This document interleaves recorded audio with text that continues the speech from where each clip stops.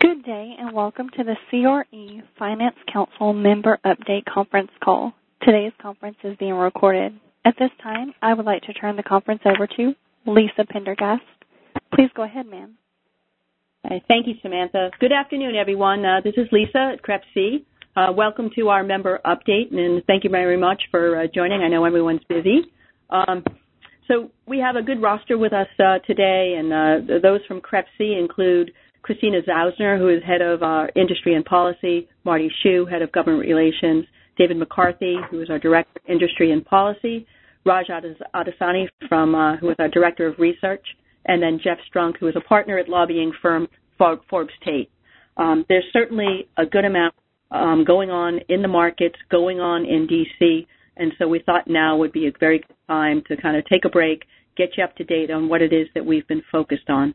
The areas we are going to focus on today's call would be GSE reform, the Volcker Rule and other regulatory relief, the LIBOR transition effort, CREPC's new Board of Governors Sentiment Index, and then we saved the best for last, all the kind of interesting, juicy stuff as it relates to the midterms and importantly, the implications of those midterm results on the CRE sector. So with that, I'm going to ask Christina Zausner to kick it off discussing GSE reform. Christina? Thank you, Lisa, and good afternoon. So to start off and set the stage, we think that 2019 will be a big year for GSE reform and its twin issue, housing affordability. So we have some momentum here in D.C. Secretary Mnuchin has blessed the idea. Certain key congressional members have returned, even despite the fact that we lost 4 of 25 members on the Senate Banking Committee and 13 of 60 members on the House Financial Services Committee. Besides the Federal Housing Finance Agency, other regulators are also signaling interest in some form of privatization for the GSEs. In particular, the Fed Chair, Jerome Powell, has been public about the fact that he believes they are the last big systemic risk to address from the crisis. So what's different this time? There's something of a now or never attitude. So starting with the administration and the new FHFA director, what might that person do? So we believe that Watt will be asked to leave shortly after his term ends in January, and that the new director, either acting or the nominee, will be somebody from industry. So we're not making any predictions about who that person might be, but it is likely that person will have some level of industry experience. So what might that new director do in 2019? The most important thing is that person will make a decision on the scorecard. And there are 3 elements of the scorecard that were previewed, I think it was Tuesday of this week. And so this was put out by Watt. In Watt's scorecard for 2019, the caps for the GSEs would remain at $35 billion per firm, so no change slated for 2019. And he marginally tightened the criteria for green loans. Lastly, he announced a transition to a new data-driven affordability methodology. So the FHFA also has a capital rule out for comment, and that is another measure critical for the transition from conservatorship. The requirements would apply to the GSEs formally once they had exited, but in order to be ready to transition, they would need time to adjust to the requirements operationally and financially beforehand. I'm not planning on diving in on the details here, but if you're interested in that proposal, feel free to reach out to us. For now, we here at CREPC are focusing on the nominee, and then when we see who that person is, we'll be better able to gauge what that person's appetite for change might be in the future. I think David may take a betting pool on that. I don't know. We'll see. Yeah. So in any case, switching to the legislative side, despite polarization in Congress, I think everybody can agree on that. We believe there are reasons that both parties will want to give GSE reform a real go. Whether or not you believe in pushing the GSEs out of conservatorship or whether or not you believe in addressing housing affordability, we think that there's going to be some impetus for coming together. Now, having said that, that doesn't mean that you're not going to see a number of different kinds of messaging bills. And Elizabeth Warren dropped a draft of her bill in September. We're not sure if she'll pick it up in the 116th Congress, but it was interesting from the standpoint that it probably represents an extreme pull in favor of housing affordability, and it called for $500 billion in funds through HUD. So on the more bipartisan front, there were two bills previewed in 2018 that are of note. The first was a leaked draft from Corker Warner, and then the second one was the bipartisan housing finance reform bill that was co-sponsored by outgoing members Hensarling and Delaney and also remaining member Jim Himes. And what both of these bills had in common was that they indicated that single-family and multifamily should be dealt with separately, and that they both put forward their own ideas of what a guarantee should look like. So it's not clear that these themes will be carried forward in 2019 in bipartisan measures, but it is something to watch for, and it does appear that over the, I think, 4 or 5 years we've been seeing real GSE reform attempts, that they've been narrowing around a smaller and smaller set of ideas. So what is CREPC doing and how can you participate? You'll have several opportunities to interact next year as we go forward and we try to react to what's moving through the FHFA and what's moving through legislation. But the first thing that you can do is watch out for a survey that's going to be coming your way. This is something that affects every single member either directly or indirectly. It's important. And this is our way of quantifying what the membership wants, and so we're looking for your participation. I think one more note on the GSEs, the legislation that was introduced previously. So in January, the calendar basically is fresh. So there is no pending legislation. Everything that's been formally introduced will have to be reintroduced in the new Congress. Which is important to note because we have Corker Warner, one of those is gone. Hensarling, Delaney, both of those guys are gone. So we have to find a new champion. And I'll get to this in a minute on the committee chairs, but we'll have a new slate of leadership on the relevant committees as well. So, you know, D.C. being D.C., everyone wants to have their own personal fingerprints on whatever's introduced. So it's probably not a fair bet that we'll see the same exact bills reintroduced in January. I think that there'll be some tinkering around the edges or perhaps even a wholesale rewrite. It's very hard to say because we don't know who the chairmen are going to be yet. So now I'm going to pass it over to David, and he's going to take on Volcker Rule and other regulatory relief. Thank you, Christina. And for those of you following along at home, this morning we sent out a link to some slides that you can use to reference. We're not going through them slide by slide, but they could be helpful if you want to come back or want to dive a little bit more into a topic that we're discussing. So if you are following along, I'll be starting on slide 6. And I'm going to just cover some of the regulatory reform initiatives that we've seen both from Congress and the regulators this year. So the biggest news that kind of came out this year, which you may be familiar with, was in May, the President signed the Economic Growth and Regulatory Relief Consumer Protection Act bill, which also known as S-2155 or the Bank Regulatory Bill, which covered a lot of bank regulation and financial services regulation and targeting regulatory relief. Now, this was largely targeted towards community banks. However, there were some provisions that affected many of our members, including on Volcker and HVCRE, high volatility commercial real estate. And most recently, the designation of certain regional banks and smaller banks as systemically important financial institutions, which has important implications for capital and stress testing regimes. So that's kind of the broad overview of that. And then I'm going to cover kind of 3 areas specifically that we've been focused on here among many of our policy initiatives. So first, the Volcker Rule, which generally speaking, the rule prohibits proprietary trading and restricts covered fund investments for banking institutions. This is generally reviled by the industry because it's considered to be a failed policy due to its complexity, significantly higher costs for capital for secondary trading desks, and the resulting sharply reduced market liquidity. And that's where we've heard from our members where this hurts the most, the compliance costs and the impact on secondary market liquidity for CMBS. And the regulators have been attuned to this. There's been kind of a groundswell over the past several years, even under Obama-appointed regulators, that this needed to be fixed. It was too complex, and the regulators realized that. So in June, they put out a proposal to fix the regulation, and it was kind of a mixed bag.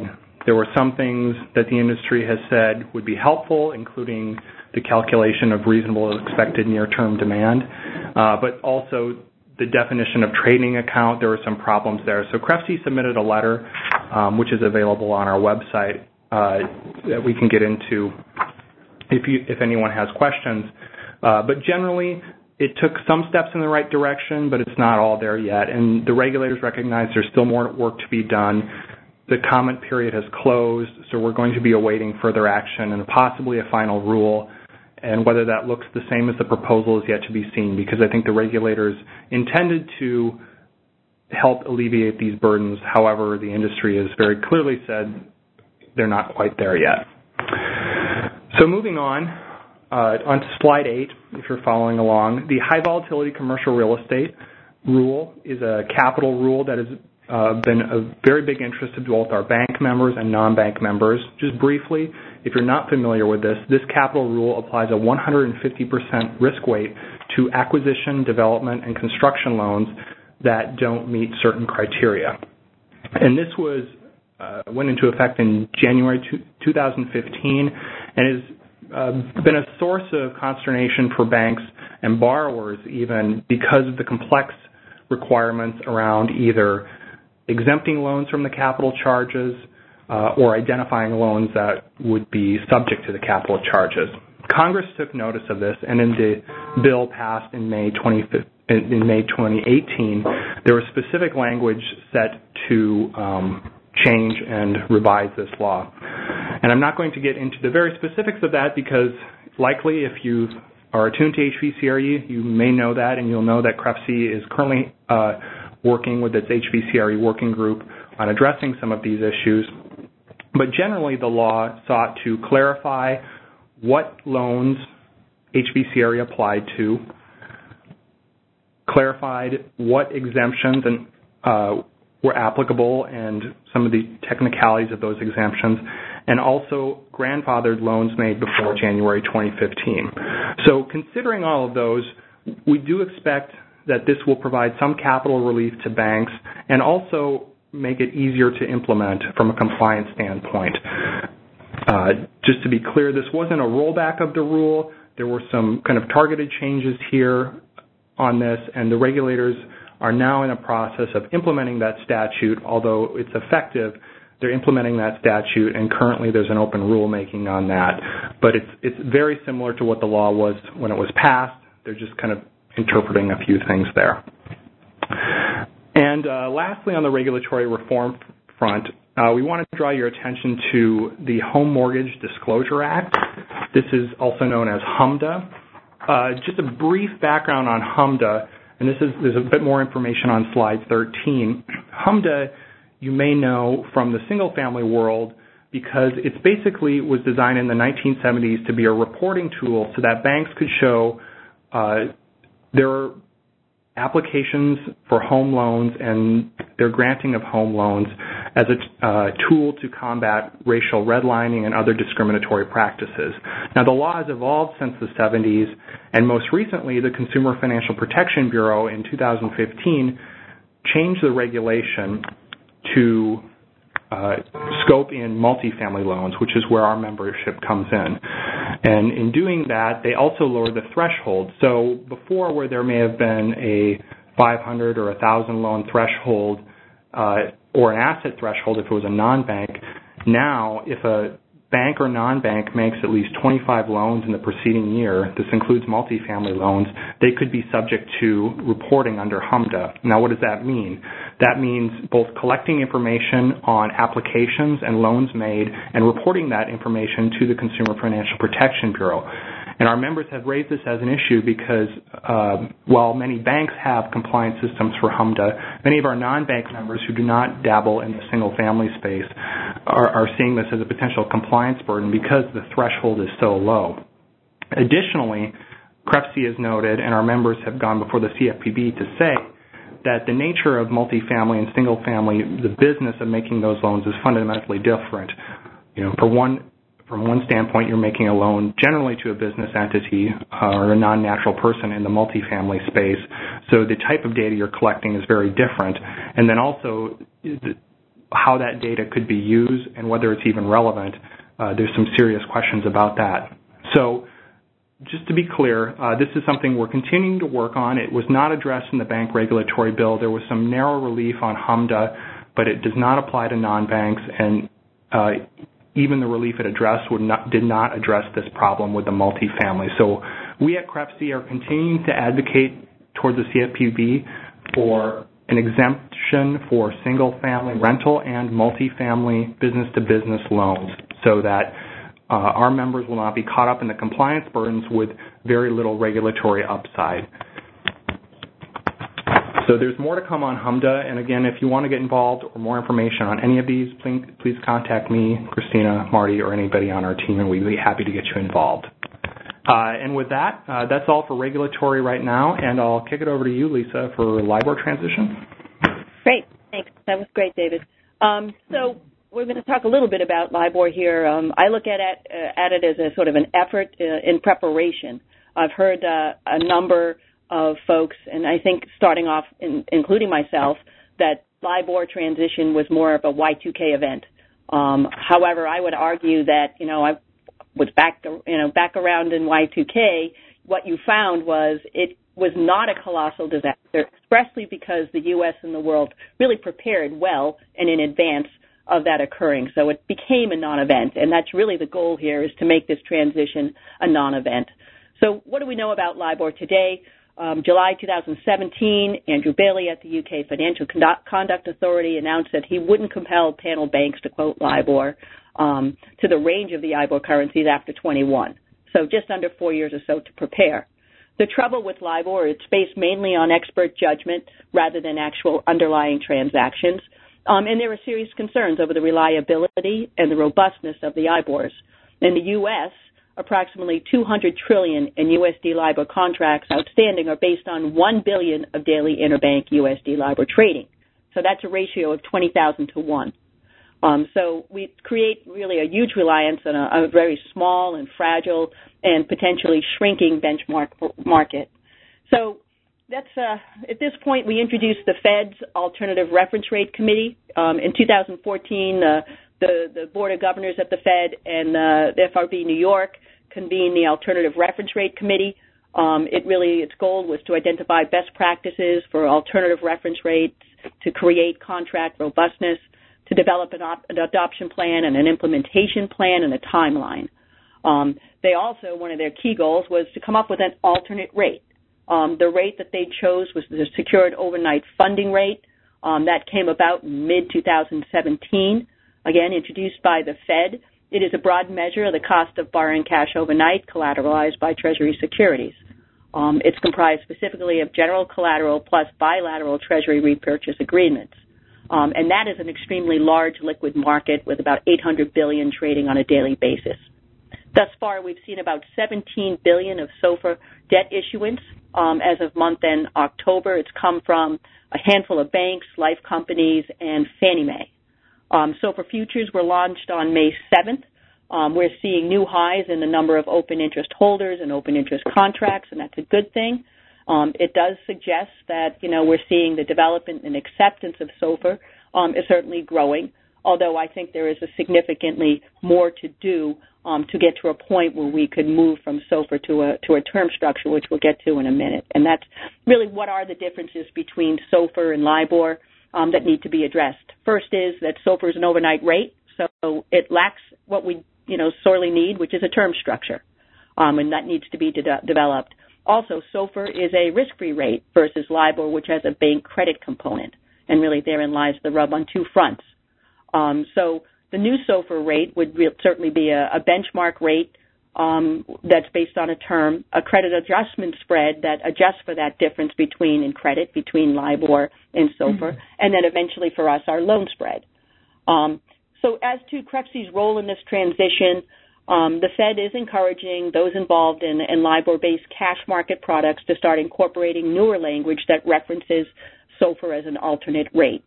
The ARC wants to deliver recommendations for addressing risks in the contract language, for an orderly transition on a voluntary basis, and any actions that would facilitate these transitions. Right now, CRE contract language varies really from, either a balance sheet lender, even within the CMBS market, I've seen various languages. And really what we're seeing mostly in the CMBS market is the following, is that it is, you take your last all-in LIBOR rate, you subtract out the index, and from there you get a new loan spread. And while that's, I think it's a solid and straightforward solution, it's simple, it is a spot rate, and so there is the potential using that spot rate to introduce value transfer over time. We are starting to see, more robust language, but we still sometimes see simple things like not using the term SOFR, but rather staying with an alternate rate. And I would argue some of that is due to the fact that right now SOFR standalone, as I said, does not have a term structure. So you're referring to a rate that really doesn't help you at this point. In July 2018, ARC issued guiding principles for fallback contract language. And at that time, they established all of these cash market working groups. One was floating rate notes, another syndicated business loans, securitizations, and consumer loans. And really the goal was to develop triggers for moving from LIBOR to SOFR. So what has to happen in the market for you to feel comfortable that you're moving from LIBOR to SOFR? And then what that fallback rate waterfall language might look like, given that day one we're probably not going to be dealing with a term structure. And also, what would that credit spread adjustment strategy be in terms of trying to make up for the difference between SOFR being risk-free and LIBOR being credit-based on banks?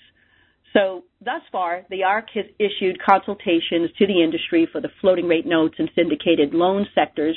That went out in late September. It was due 45 days later. They've just extended that consultation period to November 26th. The securitization working group, which is obviously most pertinent to this conversation, is chaired by myself and Cyber Berkey at SVIG. It's been a really sound, good collaboration. We have weekly calls with the Fed and a large number of members of both organizations. Meredith Coffey from LSTA just joined us. She finished up her business loans consultation and decided it was easier to join us in terms of her CRE or her corporate CLOs. So the tent has grown as to what we're doing, and that does present challenges because there's obviously a high level of different asset classes that are incorporated into this consultation. Our goal is to complete the consultation by December 5th, when we would present it to the ARC in-person meeting here in New York City. Hopefully they will approve it, and then it will go out to comment for 45 days or so. I suspect, like the other consultations, we will get more time to do that. So very quickly, and then I want to turn it over to Raj. What we have right now are 7 triggers that would allow you to move from LIBOR to SOFR. The first is sort of industry-wide or across all of these markets is at some date set by a public statement by a benchmark administrator that it will cease to quote LIBOR on some date. Or other benchmark-related bodies that could make that statement as well. And those are pretty hard triggers. And then we have what we call pre-cessation triggers. So pre-LIBOR cessation triggers would be, let's assume that you haven't seen a quote from LIBOR for 5 consecutive business days, and there's no comments regarding that. That would be a trigger. We look back, and LIBOR has never not been published. So during World War II, during 9/11, you had a LIBOR number available to you. The other pre-cessation triggers would be insufficient submissions by the panel banks. Currently, there are 16 banks quoting. Any number lower than 5 would trigger this insufficient submissions policy, and it even could be some other number that is determined. And then there's some statement by a benchmark administrator that the benchmark no longer is representative and therefore may no longer be used. Now, what is pertinent to this conversation is that there are two triggers that we really need your feedback for. The first is the asset replacement percentage trigger.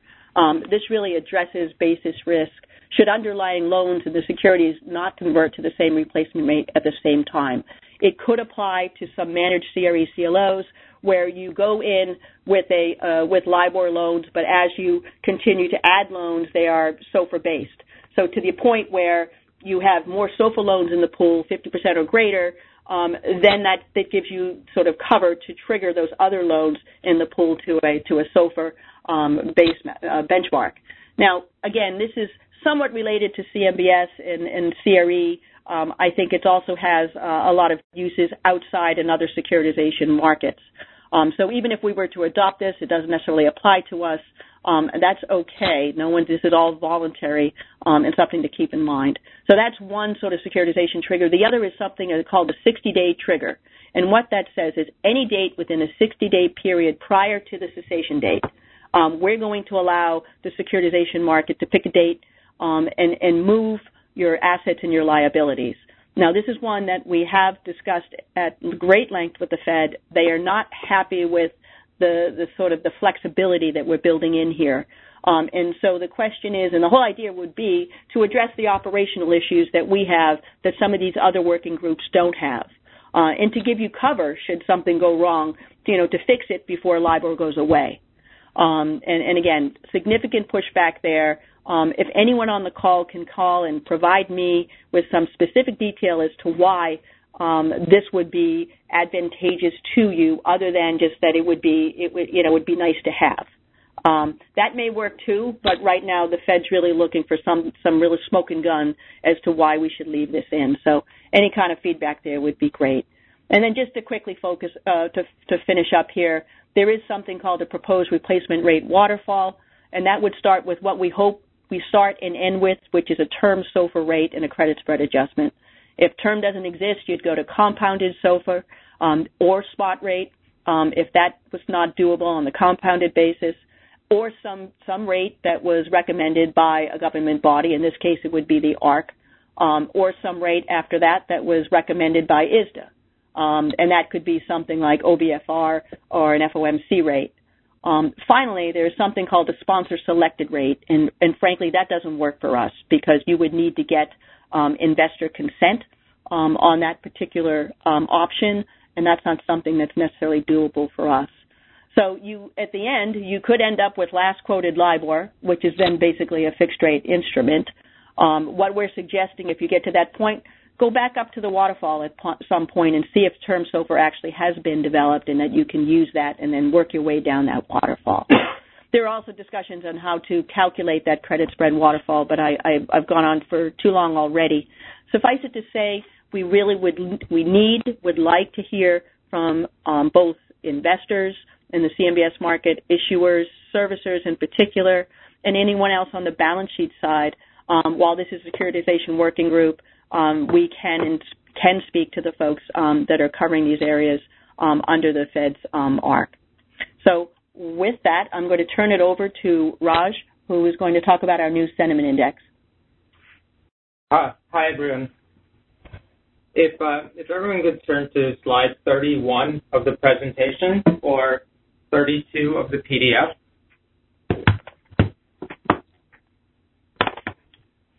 So this is a quarterly survey given to our board of directors that started in the fourth quarter of 2017. We've now done this for 4 quarters, and you'll see the overall index results shown on that slide. Our plan is to have a press release that we hope to release in the next week or two with commentary on the contributing factors. Now, if you look at the index on slide 31, you'll see that there was a drop-off from the summer survey to the fall survey. And when you have time, you could go through the following slides, which will provide some color on the areas where our board changed their expectations. But generally speaking, I guess the malaise is due to a number of factors versus say, one area we can pinpoint. Some examples, we are now in the 9th year of the real estate recovery, and prices are 26% above the prior peak. And so with properties priced to perfection, it's just making it more challenging to invest. Rate increases by the Fed. They've raised rates 3 times in 2018 with one more expected. So this is just putting additional pressure on values. And another important factor is just the surplus of capital combined with the shortage of product, which is leading to some pretty intense competition right now for loans. So, at the same time, you're seeing sales volume decreasing, which is adding to the reduced demand for loans. And speaking of the competition, we're just seeing a ton of dry powder waiting on the sidelines. Private debt funds have about $60 billion right now to invest, and this group increased loan volume 40% last year. In addition, there are over 100 funds right now looking for capital for this real estate debt strategy, seeking a total of $40 billion. Now, you take that, and then at the same time, you have banks and life companies and the other traditional lenders coming back into the market. So, as you can imagine, this is just creating a pretty intense competitive landscape. And we're seeing that now in the lending numbers, where you're seeing 6 of the 8 major lenders, each capturing more than 10% market share in the first half of 2018. And the story here is the mortgage REITs and debt funds, who have significantly increased their shares and just cutting into volumes for CMBS, especially, and other traditional lenders. So I guess with that, please review the results of the underlying questions if interested, and feel free to reach out to us with any commentary or any other questions you have. And it's going to be very interesting to see how our board answers in the survey next month. And lastly, just again, look out for our press release in the next week or so. Okay, Marty, I think it's you're up. Okay, well, I have help today. Thank you. Jeff Strunk, my partner in crime. Jeff and I went through a lot together, especially on tax reform, so it's a good man to have next to you. So Tuesday was an interesting day. We had a thesis early on in 2018 about this election. David and I talk about this often, and Jeff to some extent too. What's the overarching theme? What's the prevailing wind in 2018? And for us, there was no prevailing wind. There was no massive red or blue tide. We just basically kind of sized races up on an individual basis. I mean, how else do you explain Manchin and Jon Tester winning their respective states? Those are both solid Trump country states, and both of them won against formidable opponents. The Republicans had good candidates fielded in both of those races, and the Democrats just flat out won. So it's an odd year, and it wasn't quite as easy to diagnose as a red tide or a blue tide. The current makeup, as you probably have heard on the news, roughly 226 Democrats right now, 198 Republicans. There's about a dozen or so races undecided that are coming down to the wire. When all said and done, Democrats should wind up with about 230-ish seats, well north of the majority of 218. So they're already kind of moving on to the leadership transition with the new Congress will be in January 2019. So what's on store for commercial real estate? Well, first of all, the committee changes will be drastic. Coming from Mr. Hensarling from Texas in the House Financial Services Committee, probably to Maxine Waters is going to be a whiplash.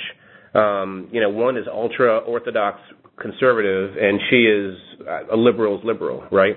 So I think that it's going to be quite a difference.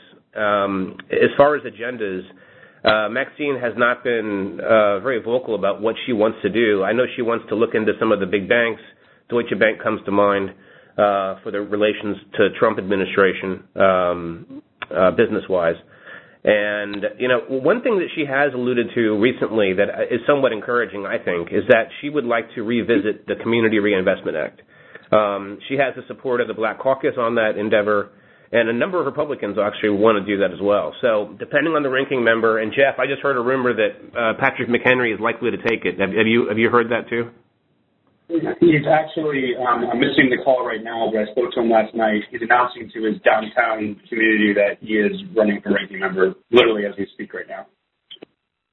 Well, what timing? And just for you on the call. And unopposed, too. So. I'm sorry? And also unopposed. Okay, unopposed, right. I think they cleared the deck for McHenry on that. I think it was his to lose, or to hit to his for the taking. So for those of you who don't know the name Patrick McHenry, not quite a household name, but an animated little guy, fond of bow ties, and he really is a big proponent of reigning in Basel. McHenry has written numerous letters on that topic, supporting our positions. So we are ecstatic should he be the ranking member, the head Republican on the committee, and that would bode well, I think, for the overall working relationships between Democrats and Republicans. McHenry is not a bomb thrower. He's a very thoughtful man. He likes order, and he likes collegiality. So that, for instance, would be a net positive, I think. To the extent that Maxine can work a deal with anyone, I think that McHenry would probably be high at the list. So what does that mean? Before we go to the Senate for a minute, let's talk about what things have to happen, right? Christina mentioned GSE reform. I would imagine Mrs. Waters will put her stamp on whatever GSE bill comes to light. That assumes that the subcommittee chairman, currently Emmanuel Cleaver, doesn't move around and he comes back next year in the housing subcommittee. So the GSE obviously will be boiling over at some point in 2019, but before then we have terrorism risk insurance reauthorized in 2020. We have flood insurance, which expires the end of November. On flood insurance, we expect a short-term punt into the next Congress, and then it'll be the next Congress's problem to do a long-term reauthorization.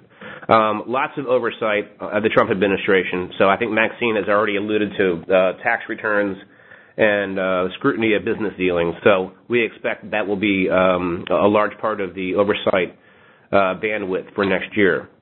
Over in the Senate, there's a little more complicated formula as to who's going to be leading the committee. The Senate Banking Committee is who we deal with most over there. Depending on another committee, Senate Finance Committee, and it sounds like we'll hear it today or next week early that Chairman Chuck Grassley, who just confirmed Brett Kavanaugh, will be moving over to the Finance Committee, which would then secure the current chairman's role at banking, which is Mike Crapo, a big proponent of commercial real estate, has family ties to our industry. So fantastic gentleman, has been a good chairman, and he's proven worthy of bipartisan deal making. David mentioned the 2155 bill that Crapo championed through with the help of a dozen or so Democrats. That was quite an accomplishment. So we're pleased that he's coming back next year, and the increase in the Senate majority to right around 53 when it's all said and done, our guess, should solidify the ability to get some of these things done on flood insurance, on terrorism risk insurance. And as far as GSE prospects, Crapo has introduced GSE returns or reforms before. I think he needs a new dance partner, though. So to the extent that he has a Democrat willing to work with him, Mark Warner comes to mind. That I would not rule that out of a possibility for the first quarter of next year, at least to having a series of hearings. Hey, Marty, sorry to interrupt. I dropped off for some reason. I'm back on. I'm not sure if you asked me or not. I apologize. Okay, no problem. We're just talking about the Banking Committee chairmanship. So basically, I think we're in very good hands with Mike Crapo. We assume it's going to be Sherrod Brown, the lead Democrat, and those two, I think, there's a deal to be made in somewhere in there on the flood insurance, hopefully terrorism risk insurance, and some oversight of banking regulators.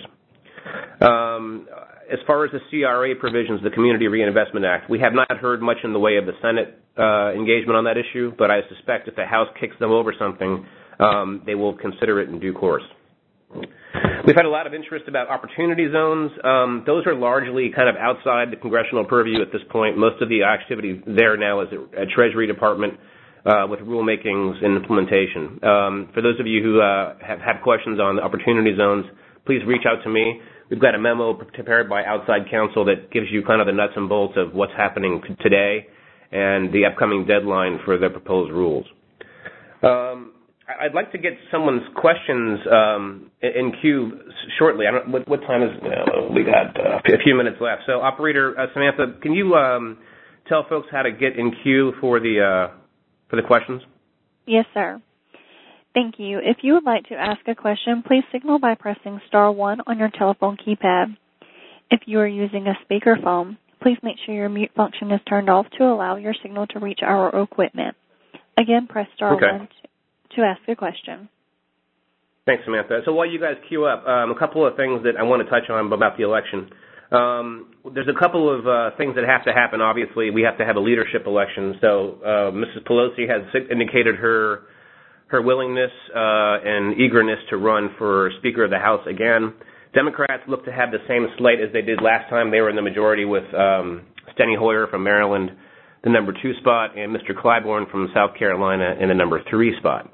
That's not quite the change that the millennials were hoping for, I think. But, you know, this could be a 2-year kind of deal. Jeff, do you have any comment on the Democrat leadership elections? I mean, only that you can't really, there's obviously a sense of people want some change because the, Congress and the Democratic voters, the Democratic leadership, not just from a, Pelosi and Hoyer and Clyburn, also at a chairman level, are extremely older than the rest of their caucus. But you can't beat someone with no one, and no one has really stepped forward as a viable alternative to Pelosi. So even though many of these newer members in their campaigns refused to say they would not vote for her for Speaker, they do have the, they do have the ability to fall in line in the end, and I expect that to happen and her to be reelected as Speaker. And I think that, to Marty's point, one of those ways is she's going to say, I have a timeline here. I'm going to create the heir apparent and get some things done, then I'm going to move on. I think that's probably her only way path forward. Yeah, I can very easily see that happening. I think that she has to develop the bench to succeed the current roster of leadership, and that just isn't there at the moment. So I think that while they groom the next generation of leadership, I think we'll get at least 2 years of the old regime coming back. Samantha, we have anybody in queue for questions? Yes, sir. We have Dan Olson with KeyBank. Hello, Mr. Hey, Olson. Marty. How you doing, buddy? Hey, at a recent agency conference, we heard that there's more likely to be agency reform through administrative action versus legislative action. You have any thoughts on that? I think Christina is itching to answer that question. Hi, Dan. How are you? So I think that's pretty fair, right? So there's a lot that the FHFA can do. They can really change the business model for the agencies in a lot of different ways. The scorecard is, for the past 5 years been the way that they modify the footprint, and in his outgoing move, Watt basically allowed things to remain status quo except for a methodological change, which we don't know much about around affordability. But having said that, the director of the FHFA has pretty unfettered responsibilities and ability to do what he or she wants going forward. Given what we've seen in terms of the financial agency heads that have been appointed by the Trump administration, personally, this is just my belief, I don't think that we're looking at an FHFA director in the future who's going to swing wide one way or the other. They're pretty moderate. I think they're very practical so far. Mnuchin, Otting, and some of the other people who have been appointed. But still, they have the ability to do much more without dealing with all the headwinds that you might find in Congress. So what Congress that the FHFA cannot do is they have the right to grant the GSEs after conservatorship some kind of a guarantee either to the entities or to the securities or both. So, and again, that's been one of the pieces of the bipartisan measures which seems to have become consistent. Hensarling is out. He was the author of the PASS Act, which envisioned a post-conservatorship world for the GSEs without any kind of guarantee. So whether or not somebody's going to fill his shoes in going forward, we don't know. But what it seems is that there's been a tighter and tighter circle around fewer and fewer modifications to the current business plan, both under Watt administratively and in bipartisan legislation in particular. I don't know if that answers your question, but... Yeah. Oh, thank you. Okay. Samantha, anybody else? Thank you. Again, at this time, if you would like to ask a question, please press star 1 now. Okay. While you're queuing up, if you want to ask questions, you can always email me and David after the phone call if you don't want to share it with everyone. But I do want to call your attention to chart on number 39, slide number 39. I want to highlight this not because of the rather harsh lines in the text. So we have a couple of scratch-offs there. Bob Corker, my old boss, God rest him, Dean Heller, Heidi Heitkamp, and Joe Donnelly. What do they have in common? The sad thing is we've lost 4 good, moderate senators on the banking committee. So that means that it's going to be more polarized, and we assume that the replacements for both Republicans and Democrats will probably be more on the extreme part of, on the spectrum. So it's lamentable that the committee has lost so many good moderates this time. Likewise, with the House Financial Services Committee on slide 41, we lost 15 members on the committee. Now, why is it important? Well, the litmus test for partisanship notwithstanding, that's 15 new people who probably don't have a familiarity with our product. So there's a long learning curve, as you all know, to educate members and their staff about who we are, what we do, the nuances between multifamily and single family. What is securitization? In the multifamily world and the conduit world. I mean, these are pretty tough issues to tackle. And when we have roughly a quarter of the committee turning over, that's tough. It's tough to pull that off. So we'll be educating a lot of the new staff and the new members in the first quarter of next year. Hopefully in advance of GSE reform, we'll get these folks up to speed and get them curious about as to what we do and who we are and how our markets work.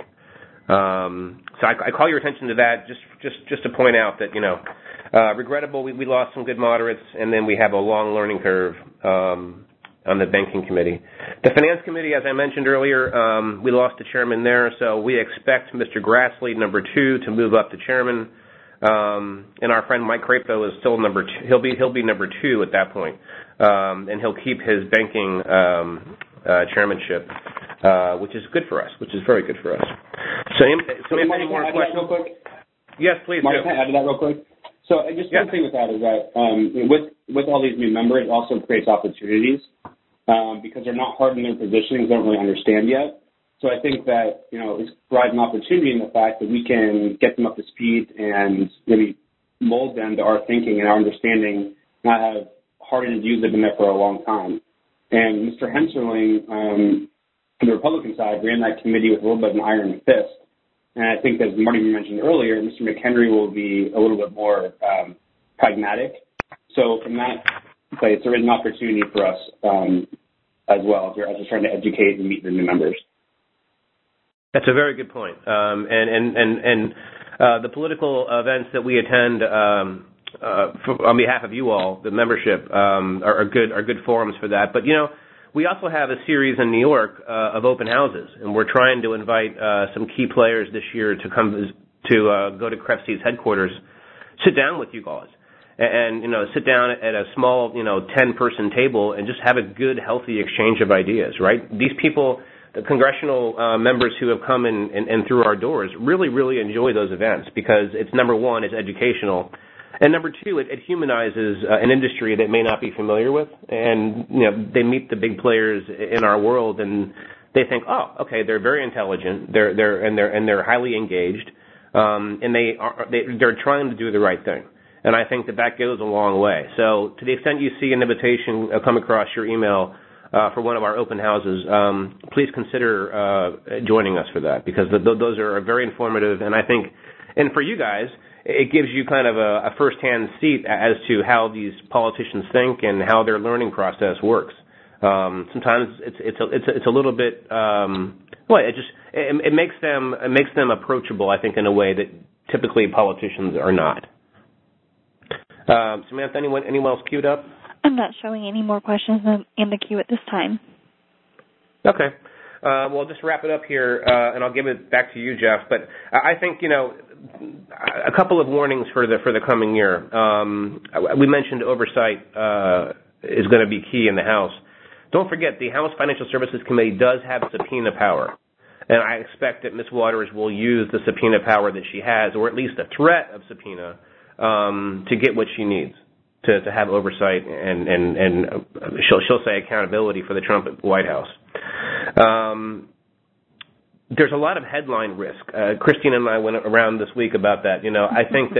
I think the real risk here is not so much as legislation passing, because when you have divided government like this, the odds of having de novo legislation, she says, organically come through the House and the Senate and be signed into law by an unwilling president is probably a pretty tough mountain to climb. But I think that by the fact that they can have hearings and Maxine can subpoena folks, there is a large degree of headline risk, and I think the headline risk sometimes is more costly than the actual legislative risk. So I would just caution folks that you're going to hear a lot of things that sound really bad, but I don't think that they're going to translate into actual legislation that's harmful. So actually, I have a question for you and Jeff on that front. Are there reasons why the Democrats would be restrained in investigating and subpoenaing? Could it have implications for them in the 2020 election? Yep. Jeff, do you want to take a stab at that?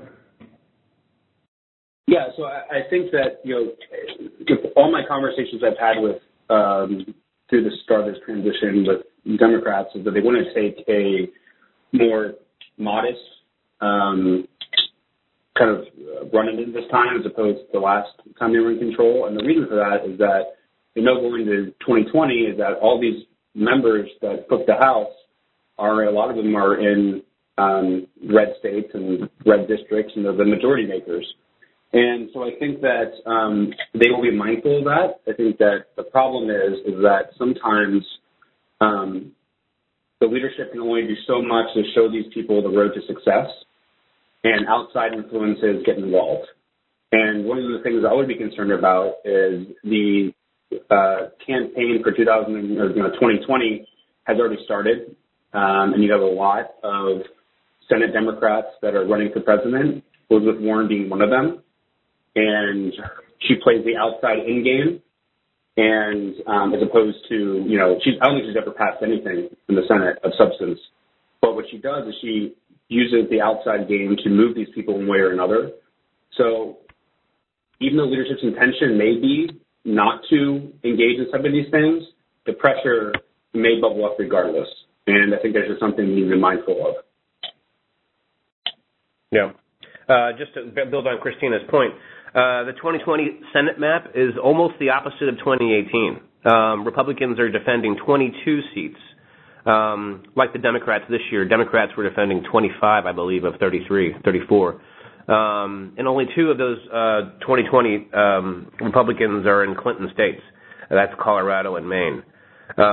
So it's you know, as good as this year if it was for Republicans, it's going to be a really uphill climb for them in 2020. And I expect Leader McConnell to govern accordingly to make sure his folks are positioned well for the next election, where it will be a presidential year, and turnout will probably be much higher. Samantha, if there's anyone else in queue, we'll put them on. If not, we can wrap it up here. Okay, yes, sir. I'm showing we have one other party in queue. We have James Amaria. Great. Okay. Yeah, we have James Amaria with PNC Bank. Hey, Marty, good job as always, buddy. What about Peter King? He's kind of senior there on the committee. Is he moving to another committee? You say McHenry's taking the ranking job in the House. Yeah, Jeff, is King termed out on intelligence? Well, intelligence is not termed; is appointed. Okay. I fully expect Mr. King to stay on the Human Services Committee. Yeah, I think he is technically. I think he may be senior to McHenry, but I think that the understanding amongst the caucus was that McHenry had the seat if he wanted it, and I think that there was competition for the ranking member spot amongst Luke DeMeyer and Sean Duffy and Bill Huizenga, but that was all. I think those were all contingent on McHenry taking a pass, and it doesn't. Jeff just told you that it doesn't sound like he's taking a pass. It's probably the best option for him. He can help the party and fundraise like a villain, and frankly, there's no leadership spot for him anymore. Right? He was deputy whip of the House Republican Caucus. That spot doesn't exist in the minority. So he's trading in his black SUV for his staff car. Okay, thanks. Yeah. Okay, Samantha, are we done with the questions? Yes, sir. There's no further questions at this time. Okay. I want to thank you all for your attention, and before I say hand it back to Lisa to wrap it up, I just want to urge you guys to reach out to David, myself, Christina, with emails and calls. We love hearing from you guys, and you always have thoughtful questions, and we appreciate that. So with that, I'll conclude and hand it over to Lisa. Thanks, Marty. Great job. And Jeff, thank you very much. So that's it for today, folks. The idea we'll probably do another of these calls soon after the conference. We'll give a little bit of a recap and then talk about what's going forward for 19. If there's something that you'd like us to do different than how we did this today, we'd love your feedback on that as well. We want to try to inform. I also would remind you that the weekly goes out every Friday afternoon, which gives you great updates from our GR department as well as from Raj on the research front. So thank you very much for joining today, and talk to you all soon. Thank you. Thank you all. Thank you, ladies and gentlemen. This concludes today's teleconference. You may now disconnect.